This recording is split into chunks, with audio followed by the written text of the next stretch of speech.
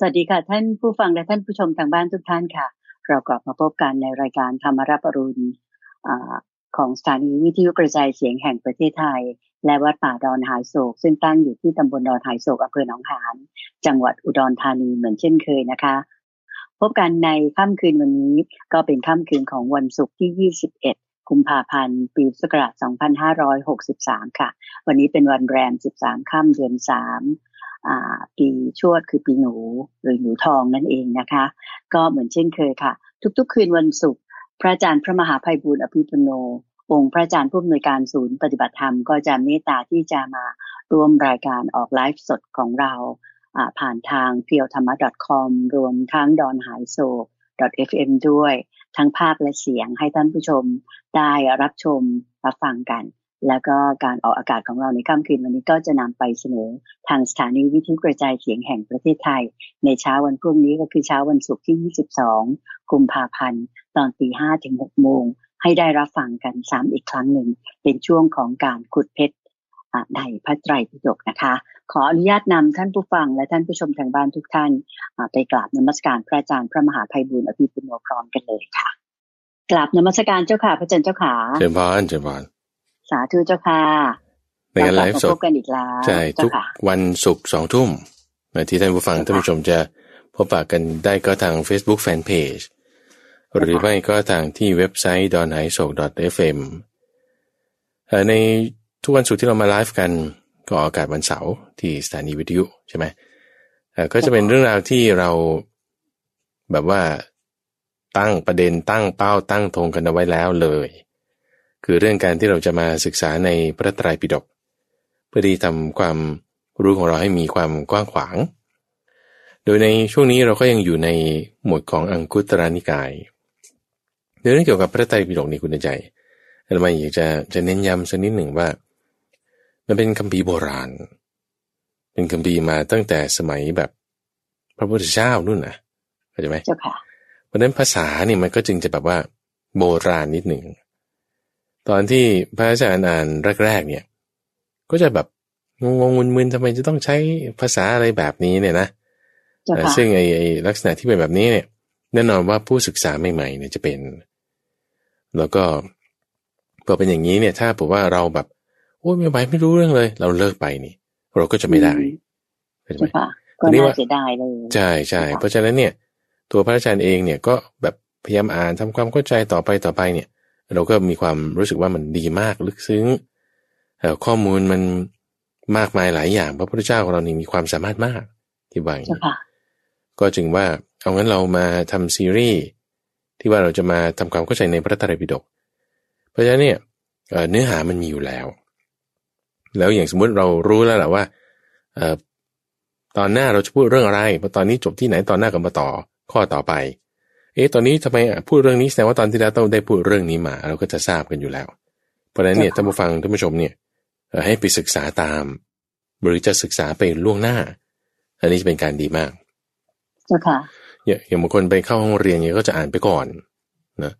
หรือว่าคุณครูสอนเรื่องอะไรก็ไปตามอ่านทีหลังอย่างนี้ก็ได้เพราะในการศึกษาพระไตรปิฎกเนี่ยเราก็ไปศึกษาอ่านตามหรือทำความเข้าใจไปพร้อมๆกันนี้ก็ได้เจ้าค่ะคุณรู้ก็จะแน่นขึ้นนะเจ้าค่ะใช่วันนี้เราอยู่ในหัวข้อของการดีดนิ้วเจ้าค่ะหัวข้อนี้เป็นหัวข้อที่มาในพระไตรปิฎกเล่มที่20ในข้อที่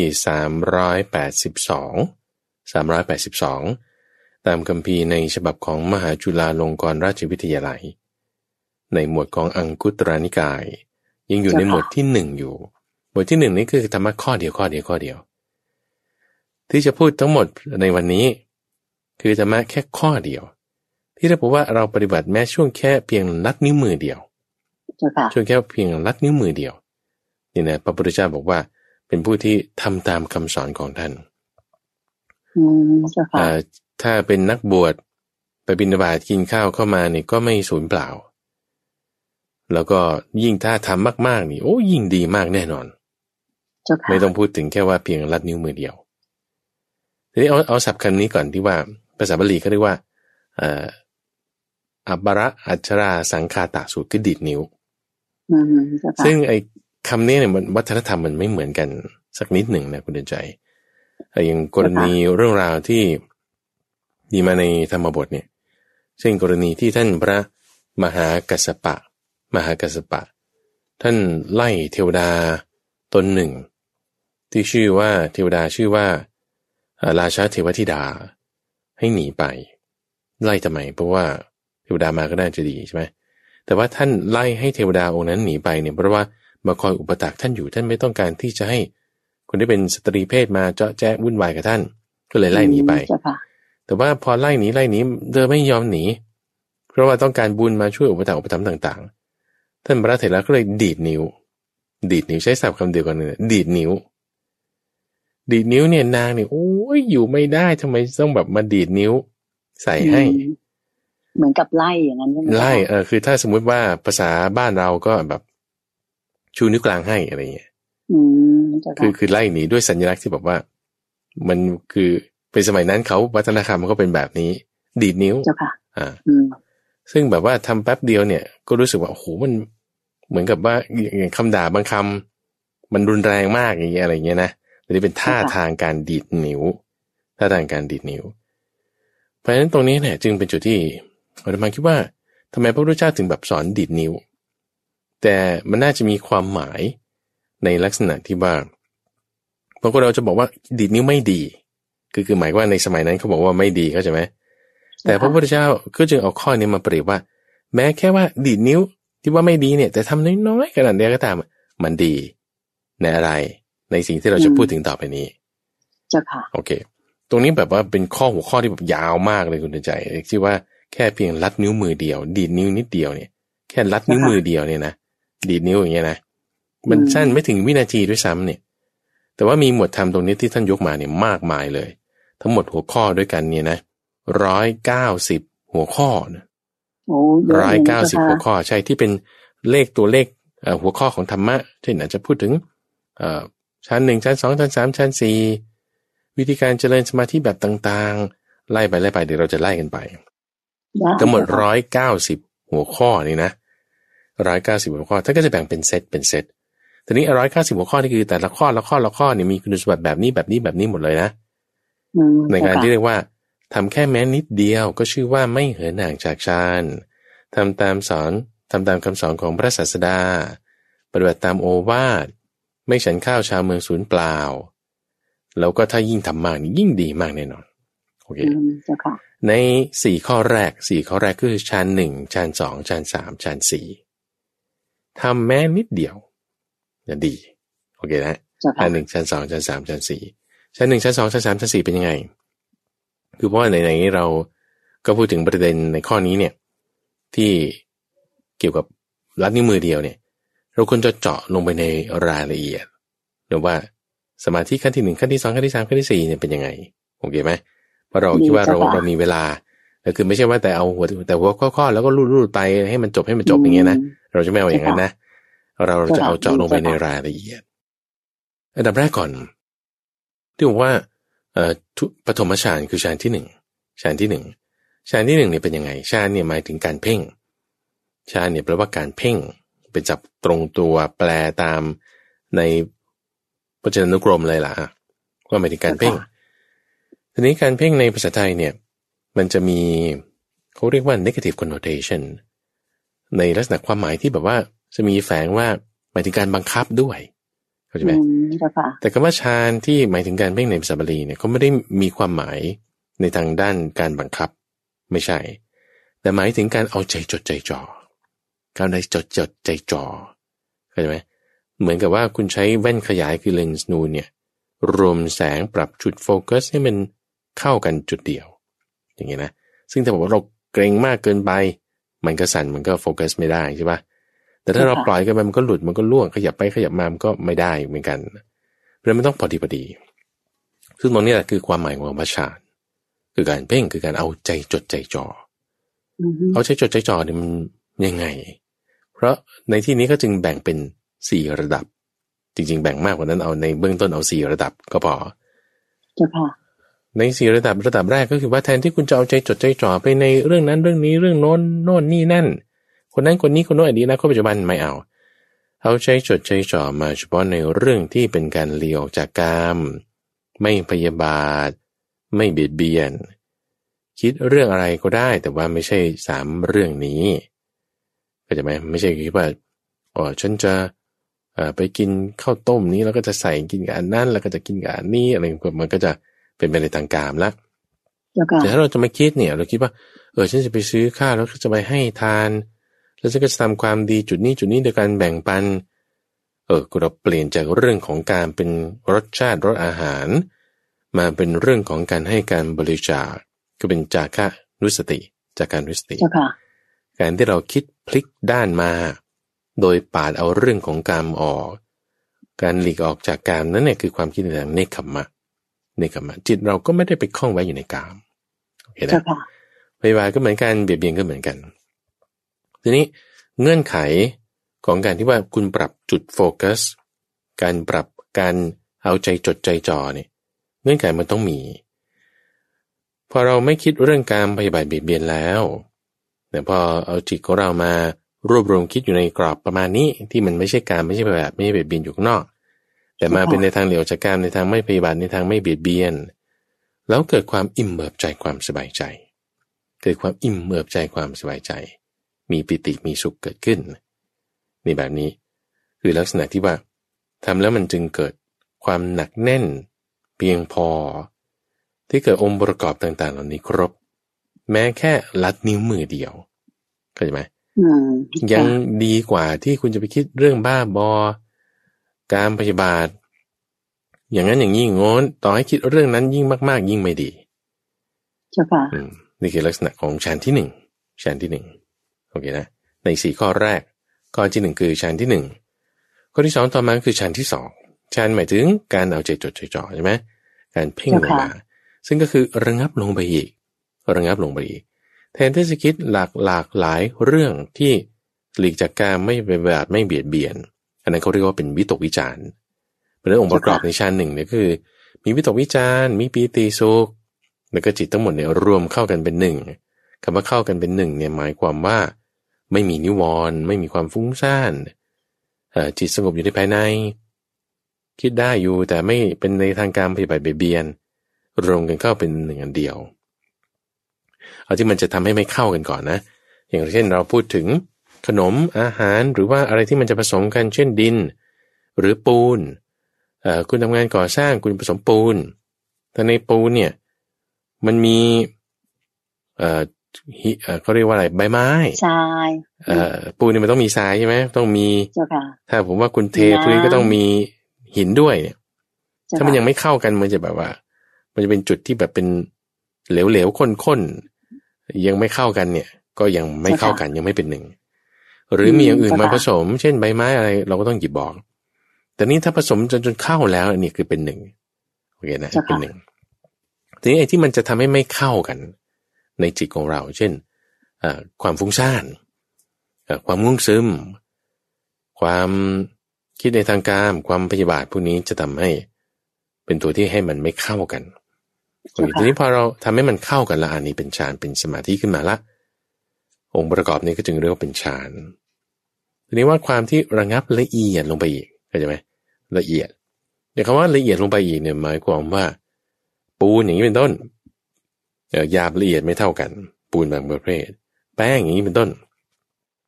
แป้งที่คุณเอาไว้ทาตัวกับแป้งที่ไว้ทาหน้าก็ละเอียดไม่เท่ากันโอเคไหมหรือว่าผ้าอย่างนี้เป็นต้นผ้าเนื้อละเอียดเนื้อหยาบไม่เท่ากันโอเคนะจิตนี้ก็เหมือนกันจิตเหมือนกันฌานที่2คือทุติยฌานเนี่ยก็ละเอียดลงไปกว่าฌานที่1ละเอียดนี่เขาดูยังไงเอาฌานที่1คุณมีอะไรวิตกวิจารณ์โอเคที่ละเอียดไปกว่าวิตกวิจารณ์ก็คือเป็นจิตที่เป็นสมาธิคือคิดเรื่องเดียวแต่ถ้าจะคิดหลายเรื่องที่เป็นวิตกวิจารณ์คิดเรื่องเดียวก็ละเอียดลงไปอีกนี่ละเอียดคือละเอียดตรงนี้นั่นคือเป็นฌานที่2มีปีติสุขแล้วก็ทำจิตให้เป็นอารมณ์เดียวทำแม้นิดเดียวโอ้โหอันนี้ดีนี่คือข้อที่2แต่ไปละเอียดลงไปอีกคือฌานที่3คือตติยฌานซึ่งในฌานที่3เนี่ยแทนที่คุณจะคิดเรื่องเดียวนั้นก็เอาเรื่องที่มันเป็นอุเบกขาซะ เรื่องที่จะทำให้เกิดเป็นอารมณ์อุเบกขาเพราะว่าในความคิดทั้งหมดคุณอาจารย์มันจะมีอารมณ์ที่แทรกมากับความคิดต่างๆนั้นๆทุกๆอย่างเจ้าค่ะอารมณ์ที่จะมาติดกันกับผัสสะจะมีตามมาด้วยกันเสมอเพราะมีผัสสะจึงมีเวทนาเพราะมีเวทนาจึงมีสัญญามีอะไรก็แล้วแต่ผัสสะที่มากระทบนั้นด้วยมีสัญญามีความรู้สึกอะไรต่างๆตามมาเพราะในเรื่องราวที่ไปคิดนั้นมันก็จะมีอารมณ์ต่างๆมาด้วยแทนที่ว่าเราจะการไปบ่ายเบียนนี่แต่ไปตั้งแต่แรกแล้วนะแต่บางทีมันจะมีปีติสุขอะไรอย่างนี้หยิบมาด้วยใช่ไหมเราคิดเรื่องเดียวเนี่ยก็มีปีติสุขนั่นคือชั้นที่สองขึ้นไปเราคิดอุเบกขาอย่างเดียวพอเราคิดอุเบกขาเนี่ยมันจะมีความระงับลงของเจ้าปีติคืออะไรปีติหมายถึงความมีเบิบใจความสบายใจความมีเบิบใจความสบายใจซึ่งความมีเบิบใจความสบายใจเนี่ยหมายถึงว่าเราสามารถที่จะแบบมันเหมือนกับแบบปะทุขึ้นมามันเหมือนกับแบบว่าอุ้ยดีใจจังเลยอย่างเงี้ยนะความที่อินเบิบใจดีใจเนี่ยเป็นลักษณะที่มันยังบุ้มขึ้นอยู่ทีนี้มันต่างกันกับสุขนี่คือความระงับลงลักษณะความสุขนี่คือลักษณะที่ระงับลงเปรียบเทียบอย่างนี้คุณใจไอ้ความดีใจที่ว่าเกิดเป็นกุศลเนี่ยเช่นว่าคุณไปหาขุมทรัพย์นี่พระพุทธเจ้าเปรียบเทียบไว้คุณไปหาขุมทรัพย์ขุมหนึ่งแต่ว่าโอ้โหเจอกันพร้อมกันคราวเดียวตั้ง5 ขุมอ่ะ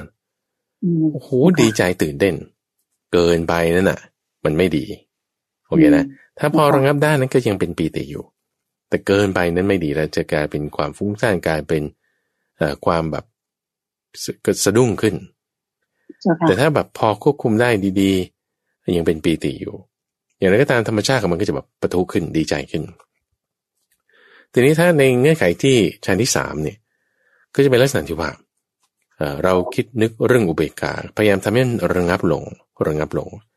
ความระงับลงตรงนี้คือให้เจ้าปีติเนี่ยมันระงับลงมีปีติเกิดขึ้นก็วางเฉยได้นี่คือคำนี้อุเบกขาหมายถึงการวางเฉยอุเบกขาหมายถึงการวางเฉยวางเฉยในอะไรวางเฉยในปีติที่เกิดขึ้นเราก็จะแยกกันมันออกไปได้ก็จะไม่สมมติว่าเราโอ้ยังดีใจอยู่แต่พอเราวางเฉยในความดีใจที่เกิดขึ้นปุ๊บเราแยกมันออกจากจิตใจเราทันทีเจ้าค่ะโอเคนะคือหมายความว่าคุณจะออกได้คุณก็ต้องมีสติสัมปชัญญะแหละพอคุณมีสติว่าอันนี้ไม่ใช่ของเราแยกออกกันปุ๊บมันก็มีอยู่แต่มันแยกออกไปไอ้เจ้าปีติเนี่ยจะระงับไปก็จะมีอุเบกขามีอุเบกขาลักษณะนี้คือความวางเฉยในปีติเนี่ยมันก็จะมีสุขที่เนื่องมากับอุเบกขาอยู่แล้วในฌานที่3เนี่ยเขาจึงพูดถึงว่าเป็นฌานที่พระอริยเจ้าบอกกล่าวว่าผู้ได้ฌานนี้เป็นผู้ที่มีอยู่ปกติสุขมีสุขอยู่เป็นปกติมีสุขอยู่เป็นปกติซึ่งสุขเนี่ยมันละเอียดกว่าปีติระงับไปด้วยอุเบกขานี่คือฌานที่3นะฌานที่3ที่ละเอียดต่อไปอีกที่พระพุทธเจ้าพูดถึงในข้อนี้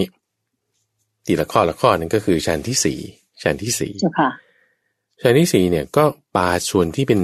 ความสุขในอุเบกขาเนี่ยออกไปด้วยเหลือแต่สุขล้วนๆขอไปเหลือแต่อุเบกขาล้วนอุเบกขาล้วนเพราะว่าสุขเนี่ยมันก็ยังเป็นอารมณ์หนึ่งเอาเราวางอุเบกขาในอารมณ์นั้นด้วยวางอุเบกขาในความสุขก็ดับไปเหลือแต่อุเบกขาล้วนๆอย่างนี้นะ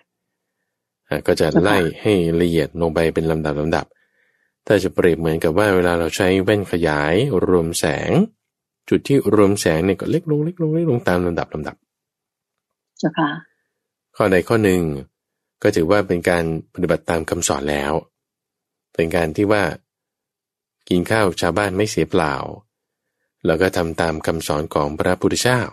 อันนี้คือ4ข้อแรกเรื่องฌาน1ถึงฌานที่4โอเคเจ้าค่ะเรียกว่าพระพุทธองค์ก็เปรียบเทียบให้ฟังแล้วก็จะเห็นว่า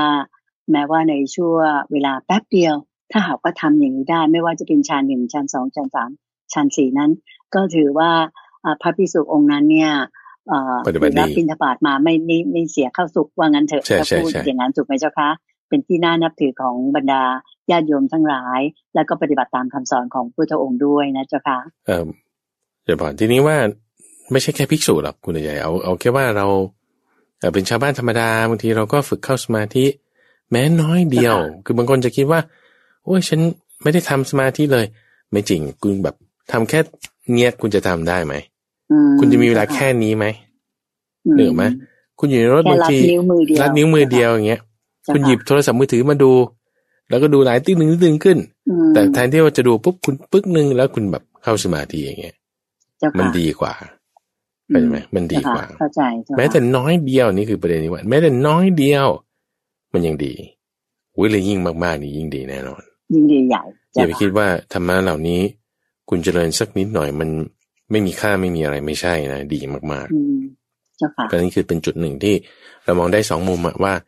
เรามองมุมจากความที่ไม่ดีว่าทำไมมาชูนิ้วกลางหรือเป็นลักษณะที่แบบสมัยก่อนเขาดีดนิ้วปัจจุบันคือชูนิ้วกลางใช่ไหมแต่เราไปทำเล็กๆน้อยๆคิดว่าไม่ดีไม่ใช่แต่ว่าดีโอเคนะถัดมาในหมวดถัดมาก็คือเรื่องพรหมวิหารสี่เมื่อสักครู่เราพูดถึงเรื่องฌานสี่1 2 3 4ใช่ไหมต่อมาเราพูดถึงพรหมวิหารสี่คือเมตตากรุณามุทิตาแล้วก็อุเบกขาเจริญในลักษณะที่ให้จิตเนี่ยมันเต็มที่เลยพ้นกันเลยเมตตาเจโตวิมุตติท่านใจคำนี้กรุณาเจโตวิมุตติท่านใจคำนี้มุทิตาเจโตวิมุตติแล้วก็อุเบกขาเจโตวิมุตติให้จิตเนี่ยมันพ้นไปอยู่ในวงของเมตตาได้พ้นจากอะไรถ้าเราเจริญเมตตามากๆเราก็จะละพยาบาทได้อารมณ์ลักษณะของเมตตาคุณใจถ้าท่านผู้ฟังท่านผู้ชมที่ฟังในช่วงของเข้าใจธรรมหรือว่าใต้ร่มโพธิบทเนี่ยที่พระอาจารย์จะมีการนำปฏิบัติธรรมถ้าเป็นเข้าใจธรรมนี่ก็1 ชั่วโมงเต็มถ้าเป็นช่วงใต้ร่มโพธิบทนี่ก็จะประมาณสัก15 นาทีเนี่ยบางทีก็มาฝึกทำในเรื่องของการเจริญพรหมวิหาร4ภาวนาพรหมวิหารภาวนาคำว่าพรหมวิหารภาวนาเนี่ยเราก็จะมีลักษณะที่พัฒนาจิตของเราให้มันมีความเมตตาเราจะพัฒนาจิตของเราให้มีความกรุณามุทิตาอุเบกขาอารมณ์เราจะตั้งไว้ยังไงในกรณีของเมตตาพระพุทธเจ้าเปรียบไว้เหมือนกับแม่มารดานี่แหละคลอดลูกคนเดียวคนแรกแล้วก็อุ้มลูกอยู่ในที่เกิดออกจากครรภ์ของตนลูกอุ้มลูกอยู่ในอกเนี่ยจิตของแม่นี่ที่มีความรักความเมตตาในลูกจิตแบบนั้นโอ้ยนี่ก็เมตตาต่อให้ลูกออกมาจะน่าเกลียดไม่ดูไม่ได้ยังไงก็ตามเป็นชายหรือเป็นหญิงก็ตามแม่นี่รักลูกนี่ก็จะจิตแบบนั้นนี่คือข้อที่หนึ่งเวลาเราเจริญเมตตาจะสามารถละพยาบาทได้เมตตาละพยาบาทได้ถัดมากรุณาเนี่ยเป็นอารมณ์ลักษณะที่ว่าถ้าคนถือมีดหรือถืออาวุธจะไปทำร้ายเขาเราอย่าให้เขาเป็นทุกข์เลยเราอย่าให้เราวางอาวุธซะนี่เป็นแบบนี้เราหยิบก้อนหินจะปาสุนัขมาคิดได้ว่าเราไม่ปามันหรอกเพราะว่าเดี๋ยวมันจะเจ็บถ้าโดนมันเราก็ทิ้งก้อนหินซะอารมณ์แบบนี้คือกรุณาถ้าเราเจริญกรุณาอยู่มากๆสิ่งที่จะเกิดขึ้นก็คือจะสามารถละความคิดในทางเบียดเบียนได้โอเคนะที่ว่าพูดถึงกามพยาบาทเบียดเบียนใช่ไหมกามในความคิดเป็นในทางกามและพยาบาทนี้ละได้ด้วยเมตตาเบียดเบียนเนี่ยละได้ด้วยกรุณาโอเคลักษณะของความพยาบาทกับความเบียดเบียนไม่เหมือนกันตรงที่ว่าความพยาบาทเนี่ยมันไฟเผาแบบเราไม่พอใจเราครุกรุ่นอยู่ตลอดเวลาโกรธไม่พอใจแต่ความเบียดเบียนเนี่ยเราอาจจะไม่ได้โกรธแต่เราแบบอยากให้มันได้ไม่ดีแบบเนี้ยคือความแบบความพยาบาทเข้าไปความคิดเห็นทางเบียดเบียนซึ่งทั้งตัวเองด้วยนะบางทีเราทำชั่วเนี่ยเราก็รู้สึกว่าเราสบายดีแต่จริงๆนั่นคือความเบียดเบียนตัวเองไม่ดีโอเคให้กรุณาให้มีความกรุณาจะกำจัดกันได้แต่มาข้อที่3ในหมวดนี้คือเรื่องของมุทิตาเนี่ยคือลักษณะความที่ยินดีในความที่เขาได้ดีพ้นทุกข์หรือประสบความสำเร็จอย่างใดอย่างหนึ่งยินดีความยินดีเนี่ยก็คือเป็นลักษณะว่าเราเห็นคนที่เขาทำดีได้ยศตำแหน่งมีชื่อเสียงมันจะตรงข้ามกับความอิจฉาริษยาถ้าเรารู้สึกว่าเนี่ยคนนี้ทำชั่วเหลือเกินแล้วทำไมมันถึงยังได้ดีอยู่นาน คือความคิดในทางอิจฉาริษยาหรือความคิดในทางเบียดเบียนเจ้าค่ะโอเคนะก็จะระงับได้ถ้าความคิดในทางเบียดเบียนด้วยกรุณาถ้าความคิดในทางอิจฉาริษยาระงับได้ด้วยมุทิตาเจ้าค่ะคือยินดีพอใจในความที่เขาพ้นจากความทุกข์หรือได้ความสุขอย่างใดอย่างหนึ่งคือมุทิตาคือใครก็มีความสุขหรือได้ดีเราก็ยินดีดีใจกับเขาด้วยด้วยความจริงใจนะเจ้าค่ะใช่คือไม่ใช่แค่แบบว่าพูดเฉยๆเข้าใจไหมแต่ในใจนี่บึ้มอยู่บึ้มนี่คือมันอิจฉาเขาอยู่ถ้าเราเจริญมุทิตาจนถึงเจโตวิมุตติระดับที่ให้จิตมันพ้นจากอะไรในที่นี้จากความอิจฉาริษยาอันนี้มันจะพ้นกันได้แบบตรงๆเต็มจะดีเลยเจ้าค่ะตัวตอนนี้คือถือว่าทำได้ดีถ้าทำไม่ได้อย่างนั้นคือไม่ใช่เป็นมุทิตาเจโตวิมุตติยังไม่วิมุตติยังไม่พ้นจากกันจนมันยังเป็นแบบยังไม่ดีเต็มที่แต่มาคืออุเบกขานี่หมายถึงความวางเฉยความวางเฉยในลักษณะที่ว่ามีอารมณ์ใดๆมากระทบก็วางเฉยได้ความวางเฉยเนี่ยจะระงับส่วนที่เป็นความขัดเคืองความปฏิฆะคือความขัดเคืองจะระงับได้ด้วยอุเบกขาลักษณะของอุเบกขาเนี่ยท่านก็เปรียบเทียบไว้เหมือนกับว่าเวลามีอะไรมากระทบแล้วเราไม่ไปมองแลดูสิ่งนั้นแต่มาเพ่งเฉพาะซึ่งจิตที่ตั้งมั่นแล้วอย่างนั้นเป็นอย่างดีอุเบกขาเนี่ยจะเกิดขึ้นลักษณะที่แบบไม่ต้องสนใจมันเลยอย่างเช่นว่าเวลาเราอ่านหนังสืออยู่บางคนเรียนหนังสืออ่านหนังสือแล้วเนี่ยบางทีมีคนอื่นเรียกเราไม่ได้ใส่ใจเลยแต่ไม่ได้ยินเสียงนั้นหรือว่าบางทีเราทำงานในคอฟฟี่ช็อปคุณไปคอฟฟี่ช็อปอย่างนี้เป็นต้นใช่ไหมแล้วบางคนก็อ่านหนังสือที่คอฟฟี่ช็อปหรือว่าทำคอมพิวเตอร์อะไรอยู่ที่คอฟฟี่ช็อปเนี่ยใครเข้ามาเสียงกุ้งก้างอะไรเราไม่ได้ใส่ใจเลยอันนี้คือลักษณะความวางเฉยไปในอารมณ์ต่างๆเหล่านั้นโอเคนะความที่เราไม่ใส่ใจไม่สนใจเพราะอะไรเพราะคุณตั้งจิตคุณไว้เฉพาะในเรื่องอะไรที่คุณใส่ใจนั้นอยู่ตั้งใจว่าเป็นการเพ่งเฉพาะซึ่งจิตที่ตั้งมันอะไรอย่างนั้นเป็นอย่างดีอุเบกขาเนี่ยย่อมเกิดขึ้นโอเคอันนี้คือในข้อที่สี่พรหมิหารสี่โอเคอันใดหนึ่งนิ้วมือเดียวใช่ก็ดีมากๆดีมากๆอันนี้คือ1-8เนาะเจ้าค่ะก็ผ่านไปอีก4ข้อด้วยกันนะเจ้าค่ะโอเคถัดมาจากนี้ไปเนี่ยก็จะเป็นหมวดธรรมที่ท่านไล่เรียงมานะคือเรามาเข้าใจเลยว่าทำไมท่านถึงเรียงอย่างนี้เพื่อที่ให้มันจำง่ายเพราะว่าท่านเนี่ยจะเรียงจากเป็นสติปัฏฐาน4ข้อสมปัฏฐาน4ข้ออิทธิบาท4ข้อแล้วก็เป็นอินทรีย์5พละ5โพชฌงค์7มรรค8ทั้งหมดเนี่ยโพธิปักขิยธรรม37เราเรียกหัวข้อนี้เนี่ยเป็นแต่ละอย่างเนี่ย37อย่างเนี่ย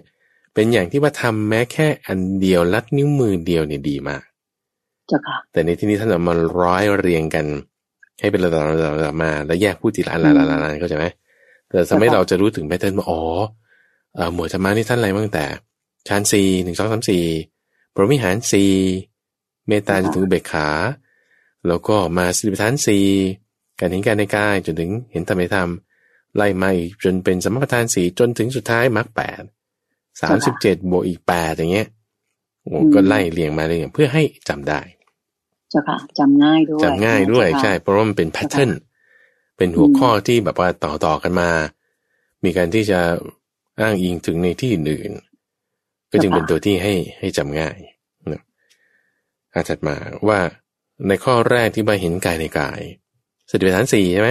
การพิจารณาเห็นกายในกายการพิจารณาเห็นเวทนาในเวทนาการพิจารณาเห็นจิตในจิต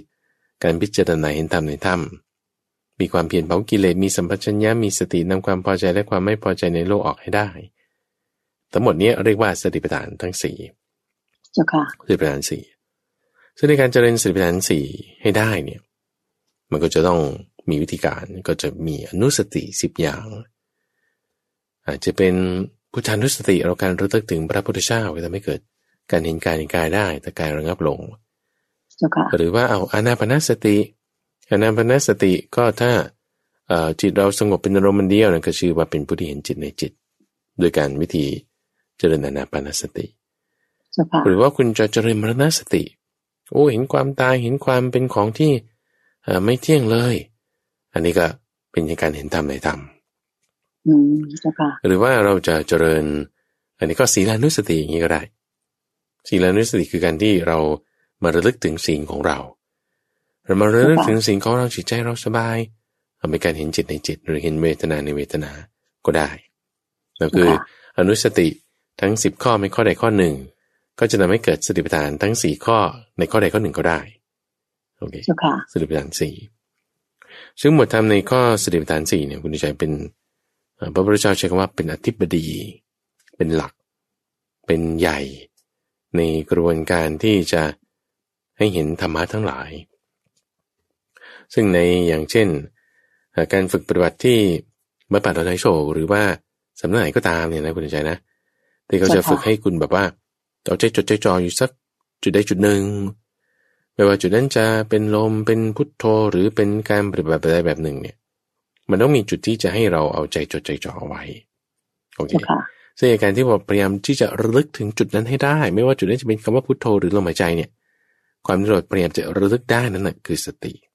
คือสติแบบตัวใหญ่ของมันเองเนี่ยนะสติแล้วความที่เราพยายามจะเพียรให้มันได้ตรงนั้นเนี่ยก็จะเป็นความเพียรเป็นสมาวายามะที่เป็นหัวข้อถัดไปสติปัฏฐาน4สติแยกได้เป็นสติปัฏฐาน4ความเพียรพยายามที่เราจะมาระลึกถึงจุดนี้ให้ได้ความเพียรพยายามนั้นเนี่ยจึงเป็นสัมมัปปทาน4ซึ่งในหัวข้อของสัมมัปปทาน4จึงแยกได้เป็น4อย่างเจ้าค่ะคือที่แยกนี่นะคุณใจเพราะว่าพระพุทธเจ้าเนี่ยท่านเป็นภักวาเนี่ยหมายถึงเป็นผู้ที่แจกแจงธรรมคำว่าแจกแจงธรรมเนี่ยหมายความว่าถามเรื่องนี้คุณจะแจกแจงออกได้เป็นรายละเอียดต่างๆอย่างเช่นว่ารถยนต์คันหนึ่งถ้าคนที่เขาไม่รู้เรื่องอะไรก็รถก็คือจบแล้วแต่ถ้าคนที่เขารู้จักแยกต่อไปก็รถอะไรรถตู้หรือรถเก๋งหรือรถกระบะในรถตู้ถ้าบอกว่าคุณก็ต้องแยกต่อไปอีกรถตู้แบบขนส่งหรือตู้แบบทั่วไปก็แยกต่อไปอีกรุ่นไหนยี่ห้อไหนคือเขาจะแยกแยะได้เพราะว่าความที่เขาฉลาดที่จะรู้จักแบ่งแยกเช่นเดียวกันในธรรมะของพระพุทธเจ้าเนี่ยท่านเป็นคนฉลาดพอพูดถึงสติก็ไม่ใช่สติอย่างเดียวท่านจึงแจกมาเป็นกายเวทนาจิตธรรมเหมือนอย่างว่าข้าว1 เมล็ดข้าวในข้าว1 เมล็ดเนี่ยก็กินแล้วมันก็แล้วไงใช่ป่ะมันไม่เห็นมันต้องอะไรแต่นักวิทยาศาสตร์ที่เขาว่าเขาฉลาดเนี่ยเขาก็ไปแยกไปสารประกอบดูว่าในข้าว1 เมล็ดเนี่ยมันประกอบด้วยอะไรประกอบด้วยคาร์โบไฮเดรตโมเลกุลเชิงเดี่ยวโมเลกุลเชิงซ้อนประกอบด้วยวิตามิน A B K นี่เป็นเกลือแร่นอกจาก K แล้วยังมีอะไรต่อไปอีกนี่ใช่ไหมประกอบกันหลายอย่างในข้าวเมล็ดเดียวแต่เวลาเราทำกินเนี่ยเรากินเลยเช่นเดียวกันนะที่พูดถึงว่ากายเวทนาจิตธรรมเนี่ยสติแยกเป็น4อย่างเนี่ยแต่เราทำเราเอาอันเดียวคือสติก็เหมือนกันนั่นแหละคืออันเดียวเวลาทำเนี่ยทำสติคือการระลึกได้อย่างเดียวนี้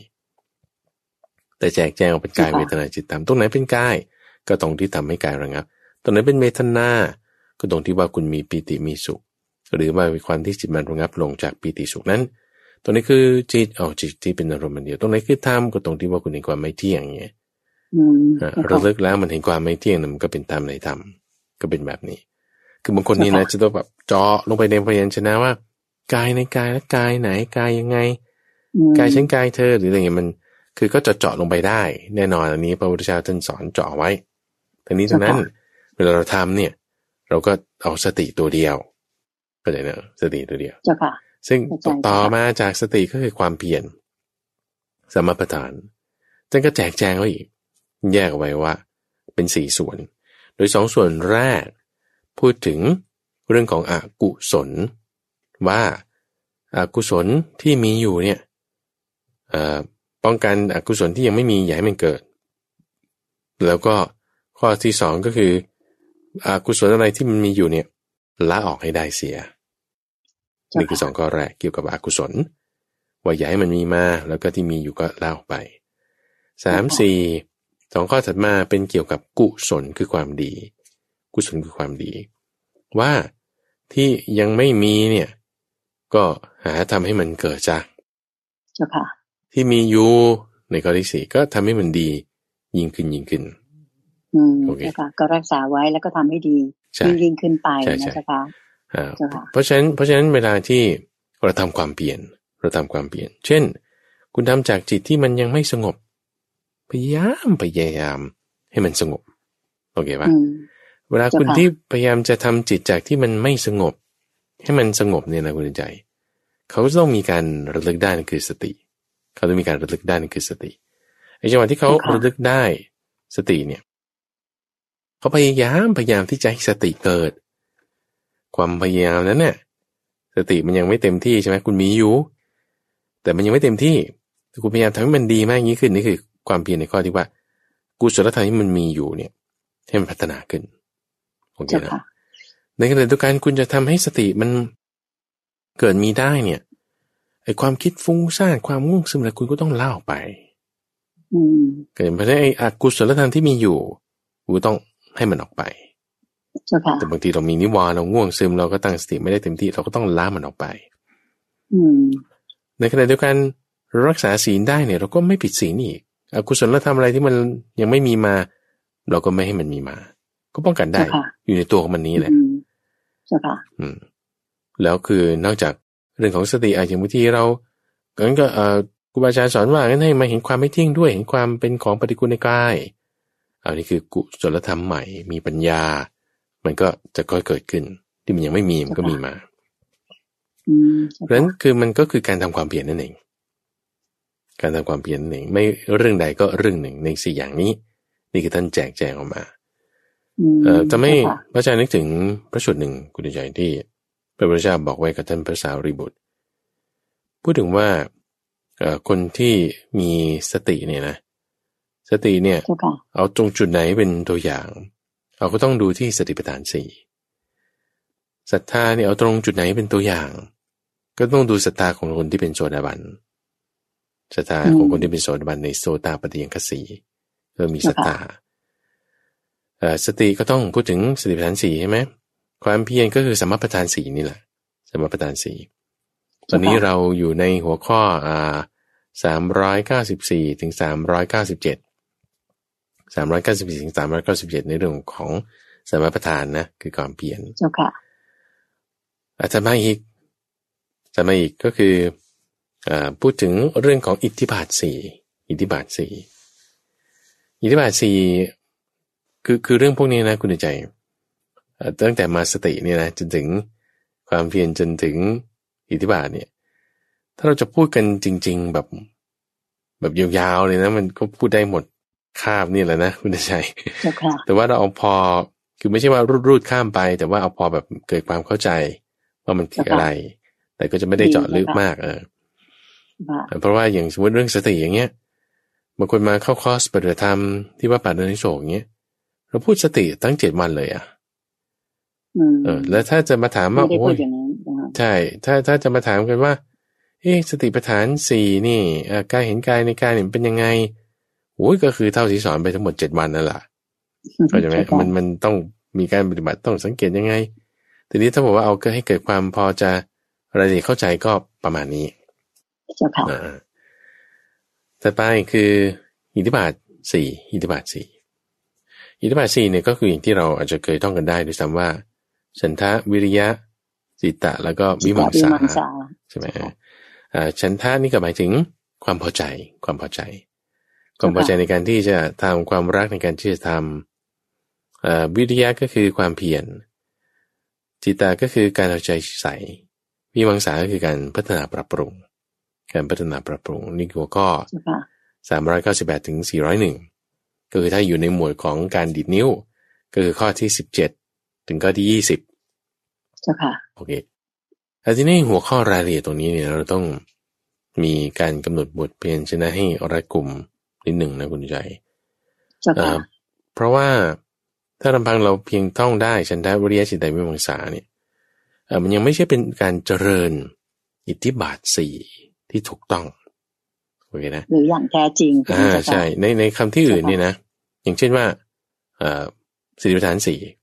พระพุทธเจ้าใช้คำว่าพิจารณาเห็นกายในกายพิจารณาเห็นเวทนาในเวทนาโอเคนะในขณะที่ความเพียรเนี่ยท่านใช้ความว่าพยายามกุศลพยายามอกุศลพยายามอกุศลห้ามพยายามกุศลให้มันมีนี่เป็นต้นพยายามโอเคนะในขณะที่อิทธิบาทเนี่ยใช้คำว่าเจริญโอเคนะจากอิทธิบาทไปจนถึงอินทรีย์พละโพชฌงค์แล้วก็มรรคแปดจะใช้คำว่าเจริญทั้งหมดเจริญเนี่ยหมายถึงอะไรเจริญเนี่ยหมายถึงไม่มากไหมเจ้าค่ะคือการพัฒนานั่นเองหมายถึงคำว่าภาพิตาทำให้มากก็คือพัฒนาก็คือทำให้มากเจริญให้มากภาวิตาภาหุลีกตาเจริญเนี่ยทำให้มากเนี่ยคือไม่ใช่ว่าก็แบบทำไปผิดก็ทำไปทำเหมือนเดิมผิดมันก็ผิดเหมือนเดิมเข้าใจไหมแต่ว่าพัฒนาเนี่ยหมายถึงว่าถ้าทำผิดเราต้องรู้จักสังเกตที่จะปรับเปลี่ยนในการที่จะทำซึ่งในการสังเกตปรับเปลี่ยนในการที่จะทำเนี่ยมันต้องดูทั้งองค์ประกอบดูทั้งเรื่องเวลาดูทั้งหลายอย่างเห็นในที่นี้ถ้าคุณบอกคุณจะเจริญอิทธิบาทสี่คุณจะเจริญอิทธิบาทสี่ต้องมีองค์ประกอบของอิทธิบาทสี่เขาองค์ประกอบของอิทธิบาทสี่เนี่ยเอาในส่วนที่เป็นฉันทะนี่อาจจะต้องประกอบด้วยทำเครื่องปรุงแต่งมีฉันทะที่มีเกี่ยวกับสมาธิแล้วมีทำเครื่องปรุงแต่งเนี่ยเป็นประธานกิจคำว่าประธานกิจเนี่ยหมายความว่ากิจที่จะทำให้เกิดแบบความเพียรได้เพราะฉะนั้นจึงต้องมีทำเครื่องปรุงแต่งตั้งไว้ก่อนแล้วก็อาศัยสมาธิมีฉันทะเป็นประธานกิจในการทำต้องมีสมาธิด้วยนะต้องมีทำเครื่องปรุงแต่งด้วยนะต้องมีฉันทะด้วยอันนี้ก็คือการเจริญอิทธิบาทสี่ในข้อฉันทะการเจริญอิทธิบาทสี่ในข้อวิริยะก็คือคุณต้องมีทำเครื่องปรุงแต่งอาศัยสมาธิแล้วก็มีวิริยะด้วยคือถ้าลำพังวิริยะตัวเดียวเนี่ยมันไม่ได้มันจะไม่เป็นการเจริญอิทธิบาทสี่แต่ต้องมีสมาธิและทำเครื่องปรุงแต่งด้วยจิตตาก็เหมือนกันไม่ใช่จิตตาตัวเดียวแล้วคุณจะเจริญอิทธิบาทสี่ได้แต่จะต้องประกอบด้วยสมาธิด้วยแล้วก็ประกอบด้วยทำเครื่องปรุงแต่งด้วยวิมังสาก็เหมือนกันคือการพัฒนา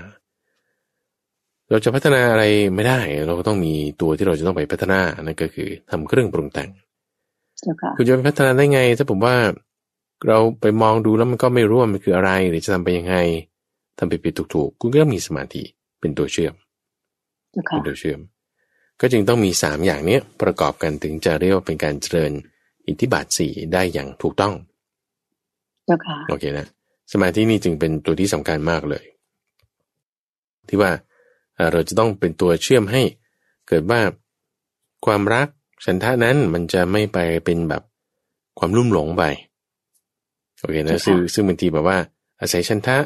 แต่ทำไปแล้วมันเกิดลุ่มหลงไปในสิ่งที่เราทำนั้นอย่างพวกทำงานมากก็กลายเป็น workaholic อย่างนี้เป็นต้นใช่ค่ะบ้างานไปก็ต้องอาศัยสมาธิก็ต้องมีวิมังสามีการพัฒนาเราจะพัฒนาไปยังไงย้ำอีกครั้งหนึ่งแต่ละข้อนี่นะอิทธิบาท4เนี่ยเป็นตัวที่จะทำให้เกิดการพัฒนาแต่ไม่เกิดการที่เรียกว่าแค่ทำเนี้ยนิดเดียวเนี่ยชื่อว่าตามคำสอนของพระพุทธเจ้าเจ้าค่ะอิทธิบาท4คือบาทฐานแห่งความเป็นผู้มีอิทธิฤทธิ์หรือบาทฐานแห่งความเป็นผู้ที่จะประสบความสำเร็จในเรื่องใดเรื่องหนึ่งได้ข้อเดียวก็เพียงพอจุดๆนี้ท่านผู้ฟังท่านผู้ชมจะสังเกตเห็นว่าทำไมข้อเดียวมันก็พอแล้วทำไมต้องมาพูดเยอะแยะมากมายเข้าใจไหม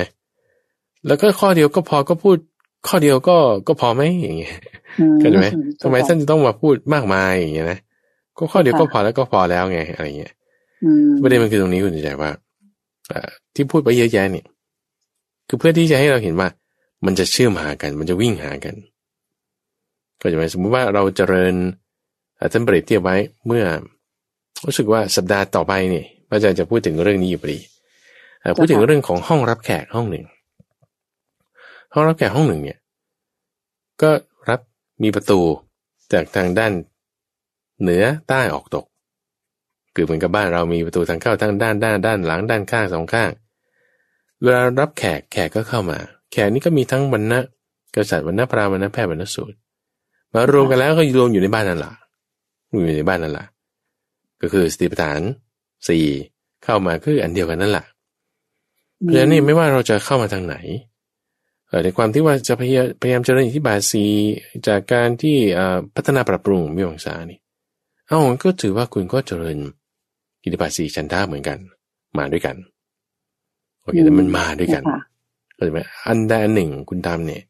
อีกอันหนึ่งก็มาด้วยก็จะค่อยๆคืบคลานตามกันมามันเป็นสิ่งที่ธรรมะที่มันเชื่อมโยงกันอยู่แล้วถูกไหมเจ้าคะถ้าเราทำอะไรอันใดอันหนึ่งสิ่งอื่นก็จะตามมาใช่ถูกไหมเจ้าคะถูกต้องคือนี่จึงเป็นหนทางที่มันดีเป็นประเสริฐประกอบด้วยองค์8พวกนี้ก็จะอยู่ในนั้นทั้งหมดเป็นมรรคเป็นทางที่ดีมากๆเจ้าค่ะโอเคนี่คือในเรื่องของอิทธิบาท4เจ้าค่ะ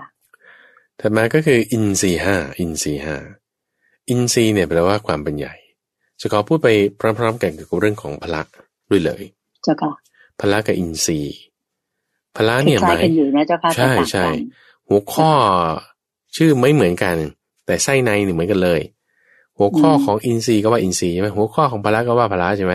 แต่ไส้ในมันเนี่ยเหมือนกันเลยหัวข้อของอินทรีย์ข้อที่1ก็ศรัทธาหัวข้อของพละข้อที่1ก็ศรัทธาหัวข้อของอินทรีย์ข้อที่2ก็วิริยะหัวข้อของพละข้อที่2ก็วิริยะจิตศรัทธาวิริยะสติสมาธิปัญญาเนี่ยก็เหมือนกันเลยแล้วทำไมจะต้องพูดให้แตกต่างกันเห็นไหมอันนี้ท่านเปรียบเทียบไว้มีพระสูตรที่มาในสังยุตตนิกายเรามาจำได้พอดีถ้าพูดถึงว่าเปรียบเหมือนกับแม่น้ำอันหนึ่งไหลมาแม่น้ำคงคาเนี่ยไหลมาวิวใช่ป่ะแล้วปรากฏว่ามาเจอเกาะกลางแม่น้ำน้ำบางส่วนก็ไหลไปข้างบนน้ำบางส่วนก็ไหลมาข้างล่างโอเคสุดท้ายมันไปรวมกันตรงท้ายเกาะกลางแม่น้ำแต่ว่าน้ำที่แยกไปข้างบนก็แยกไปนะน้ำที่แยกมาข้างล่างก็แยกไปแต่ว่าตอนมาเนี่ยมันไม่แยกกันมันมาด้วยกันแต่ว่าหมดเกาะไปมันก็รวมกันไปอีกทีหนึ่งอย่างนี้ส่วนที่แยกกันตรงเนี้ยก็คืออินทรีย์5กับพละ5ไม่เหมือนกันแต่พูดแยกกันยังไงอินทรีย์เนี่ยท่านพูดไว้ในเรื่องที่เกี่ยวกันข้องกับของสติในจุดที่ว่าจะบรรลุเร็วหรือบรรลุช้าเรื่องของปฏิปทาบางคนเนี่ยปฏิบัติลำบากบางคนนี่ก็ปฏิบัติสบายลำบากนี่ก็คือเห็นทุกข์เห็นความเป็นของนอกเปื่อยเห็นความเป็นของปฏิกูลเห็นความเป็นของที่ไม่น่ายินดีอันนี้คือปฏิบัติแบบเห็นทุกข์ก็เรียกว่าทุกขาปฏิปทาบางคนนี่ก็จะแบบเข้าสมาธิเย็นๆนิ่งๆไปอันนี้คือเห็นสุขเป็นสุขขาปฏิปทาทุกขาปฏิปทาไม่ใช่หมายความว่าไปทำตัวเองให้ลำบากหรือสุขาปฏิปทาไม่ใช่ว่านอกห้องแอร์ชิวๆเย็นๆไม่ใช่แต่ว่าเรากำลังพูดถึงทางสายกลางทางสายกลางในลักษณะที่ว่าทุกขาปฏิปทาเนี่ยคือเห็นทุกข์นั่นเองทางสายกลางในลักษณะที่ว่าเป็นสุขาปฏิปทาเนี่ยไม่ใช่ไปประกอบตัวพัวพันอยู่ด้วยกามแต่ว่าเป็นการเห็นสุขในสมาธินั่นเองทีนี้คนเราไม่ว่าจะปฏิบัติลำบากหรือปฏิบัติสบายก็ตามเถอะแต่จะบรรลุเร็วหรือบรรลุช้าเนี่ยมีอยู่ที่ว่าอินทรีย์ของเขาเนี่ยแก่กล้าไหมถ้าอินทรีย์ไม่แก่กล้าอินทรีย์อ่อนอินทรีย์คืออะไรไม่ใช่ปูนไม่ใช่ปลาไม่ใช่นกแต่หมายถึงความกำลังในที่นี้อินทรีย์นี่คือแปลว่าความเป็นใหญ่นะศัพท์ของมันเนี่ยแปลว่าชีวิตก็ได้แปลว่าความเป็นใหญ่ก็ได้อย่างเช่นว่าถ้าเราพูดถึงเอาหูของเราเนี่ยไปจุ่มในอาหารเราจะไม่ได้เค็มเปรี้ยวเราไม่รู้เลยเพราะว่าหูไม่ได้เป็นใหญ่ในการรับรู้รสแต่ว่าหูเป็นใหญ่ในการรับเสียงคำว่าหูเนี่ยจึงเป็นอินทรีย์อย่างหนึ่งในเกี่ยวกับเสียงโอเคนะเจ้าค่ะแต่ได้อินทรีย์ในจิต จิตของเราเนี่ยมันจะมีความเป็นใหญ่ในการที่คุณจะบรรลุธรรมในการที่คุณจะปล่อยวางได้เร็วหรือช้าเนี่ยจึงเป็นอินทรีย์ตัวนี้คือศรัทธาวิริยะสติสมาธิแล้วก็ปัญญาเจ้าค่ะใช่5อย่างศรัทธาหาได้ไหนศรัทธาก็ต้องหาได้ในโสตปัฏฐิยัคสีในก่อนที่ว่าศรัทธาในพระพุทธพระธรรมพระสงฆ์คือความมั่นใจพอคุณมีความมั่นใจว่าโอ้โหพระพุทธเจ้ามีจริงคำสอนที่เวิร์กจริงๆแล้วคนที่ปฏิบัติได้เนี่ยคนได้จริงๆเลยเนี่ยนะแล้วจะรออะไรใช่ป่ะไม่รอแล้วทำจริงแน่ๆจริงเลยเพราะฉะนั้นคนที่มีศรัทธาเนี่ยก็จึงมีความเพียรด้วยศรัทธาก็จะมีความเพียรด้วยพอคุณมีความเพียรแล้วเนี่ยทำเลยทำอะไรทำจริงแน่ๆจริงทำยังไงละสิ่งที่มันเป็นชั่วเป็นบาปอกุศลทำยังไงอีกเนาะเอาสิ่งที่ดีๆเป็นกุศลเป็นความดีเพิ่มเข้าไปโอ้ยนี่มันคือการระลึกถึงสิ่งที่ดีได้ความระลึกได้สติเกิดขึ้นทันทีโอเคนี่เป็นสติอินทรีย์หรือสติพละพอเราตั้งสติได้เนี่ยเป็นสิ่งที่หวังได้ของคนที่มีสติเลยก็คือจิตนั้นจะเป็นสมาธิในที่นี้ก็ต้องเน้นนิดหนึ่งคุณดูใจว่าไม่ใช่หมายความว่าเป็นสมาธิชนิดที่แบบบางคนจะเข้าใจว่าสมาธินี่ต้องแบบนิ่งเรียบไม่มีอะไรเลยเหมือนทะเลไม่มีคลื่นหรือแอ่งน้ำไม่มีอะไรพลิ้วไหวเลยนี่นะเรียบเหมือนเป็นกระจกเลยเนี่ยไม่ใช่อย่างนั้นคือสมาธิในระดับนั้นเนี่ยก็มีล่ะแต่ว่าสมาธิทั่วๆไปบางทีเราก็มีความคิดธรรมดาของเรานี่แหละเดินไปตามถนนทำงานในธรรมดานี่แหละแต่ว่าไม่ได้คิดเรื่องการปฏิบัติเบียดเบียนไงเรามีปีติสุขอย่างที่ว่าไปตั้งแต่ตอนต้นรายการเรื่องของฌานที่1นั่นก็เป็นสมาธิละสิเป็นอารมณ์เดียวละจะมีความคิดอยู่ก็จะทำให้ในข้อที่5ก็จะมีปัญญาในที่นี้หมายถึงปัญญาในการที่จะเห็นความเกิดขึ้นความดับไปของสิ่งต่างๆนี่คือปัญญา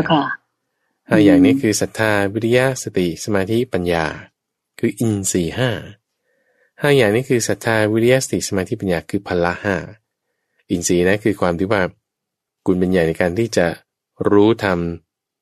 บรรลุธรรมหรือปล่อยวางได้เร็วหรือช้านี่คืออินทรีย์ใช่ไหมแล้วพละนี่คืออะไรพละนี่หมายถึงกำลังเหมือนกันกำลังในการที่เราจะทรงจิตของเราเนี่ยให้อยู่ในมรรคได้มากหรือน้อย5อย่างนี้คือที่ว่าคุณจะปล่อยวางนะคืออินทรีย์ใช่ไหมคุณจะปล่อยวางพละนี่คือคุณที่จะรักษาให้มันอยู่ได้ในมรรค8โอเคมันจะต่างกันตรงนี้พละนี่คือกำลังในการที่เราจะรักษาให้มันอยู่ในมรรค8ได้เช่นโอ้ฉันปฏิบัติธรรมไปวัดมาแล้วปฏิบัติธรรมมาดีใจมากเลยสบายใจแล้วก็พอกลับถึงบ้านออกจากวัดไปไม่พอ2 กิโลมีคนขับรถปาดหน้าอย่างนี้ต้นแล้วคุณจะด่าแม่เขาไหมใช่ไหมเราจะไม่พูดเรื่องที่มันไม่ดีคุณจะรักษาจิตให้อยู่ในมรรคได้ตลอดเวลาอันนี้คือพละ5สำคัญท่านเปรียบไว้เหมือนกับคนที่ยังสงบเสงี่ยมอยู่ได้อ่อนน้อมถ่อมตนอยู่ได้เยือกเย็นอยู่ได้ใครๆก็ทำได้คุณเดินใจเจ้าค่ะคือถ้าบอกว่าสถานการณ์มันดีทุกอย่างเรียบร้อยบ้านเมืองไม่มีปัญหาทุกคนมีอยู่มีกินได้ตามที่พอใจหมดคือทุกคนมันเป็นคนดีหมดอยู่แล้วไงใช่ไหมทุกคนมันเป็นคนดีหมดอยู่แล้วเพราะว่าทุกคนมีจิตที่เป็นพระพัสสรอยู่แล้วแต่ว่าจิตที่เป็นพระพัสสรนั่นแหละบางทีมันก็เศร้าหมองด้วยกิเลสที่เป็นอคันตุกะจรมาไอ้ความที่มันเศร้าหมองแล้วคุณไปรับมันมานั่นน่ะคุณไปรับมันมาทำไมก็คิดว่ามันเป็นเราโง่ไงไอ้ที่ว่าคุณแบบรับมันมาแล้วคุณก็ออกจากมรรค8นี่แหละพละมันอ่อนแต่ว่าเมื่อไหร่ก็ตามที่ว่าเราสามารถที่จะสงบเสงี่ยมเยือกเย็นอ่อนน้อมถ่อมตนเต็มที่อยู่ได้ถึงแม้ว่าภาษาที่ไม่น่าพอใจมากระทบก็ตามนี่แหละจึงจะเรียกว่าอ่อนน้อมถ่อมตนจริง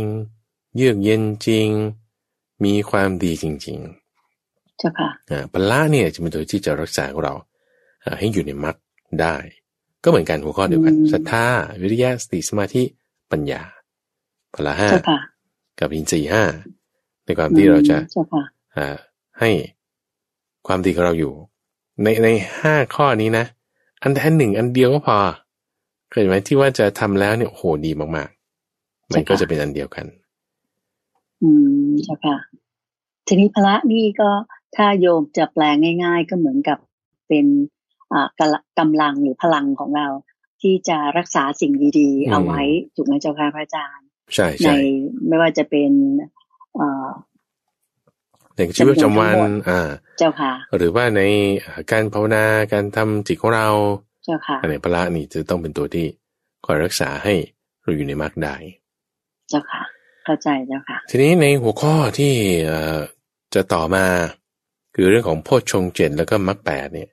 คิดว่าจะเป็นหัวข้อที่แบบอาจจะอธิบายได้คาบหนึ่งเลย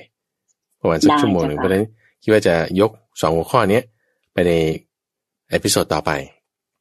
ในเอพิโซดต่อไปเอพิโซดนี้เป็นเอพิโซดที่11นะคุณเดินใจในซีซั่นที่3ที่เราอยู่ในหัวข้อของมรรคซึ่งในเอพิโซดเนี่ยบางทีอาตมาก็จะนับหน้าหลังผิดบ้างอะไรบ้างก็ตามนั้นแหละ แต่ว่าเนื้อหาของเราไล่เรียงกันมาเป็นตอนอย่างนี้แล้วเนาะแล้วก็ในหัวข้อต่างๆเหล่านี้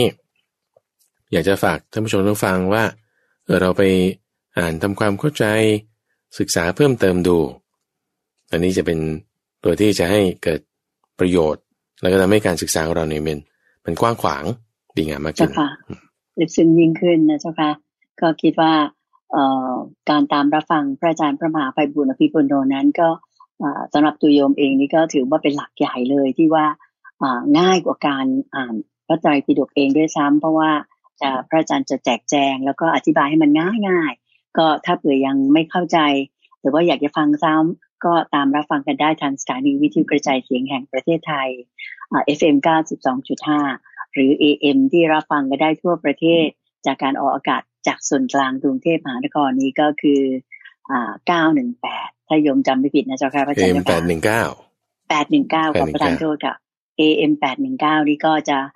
รับฟังได้ทั่วประเทศจากการออกอากาศของสถานีแม่ที่กรุงเทพมหานครนี้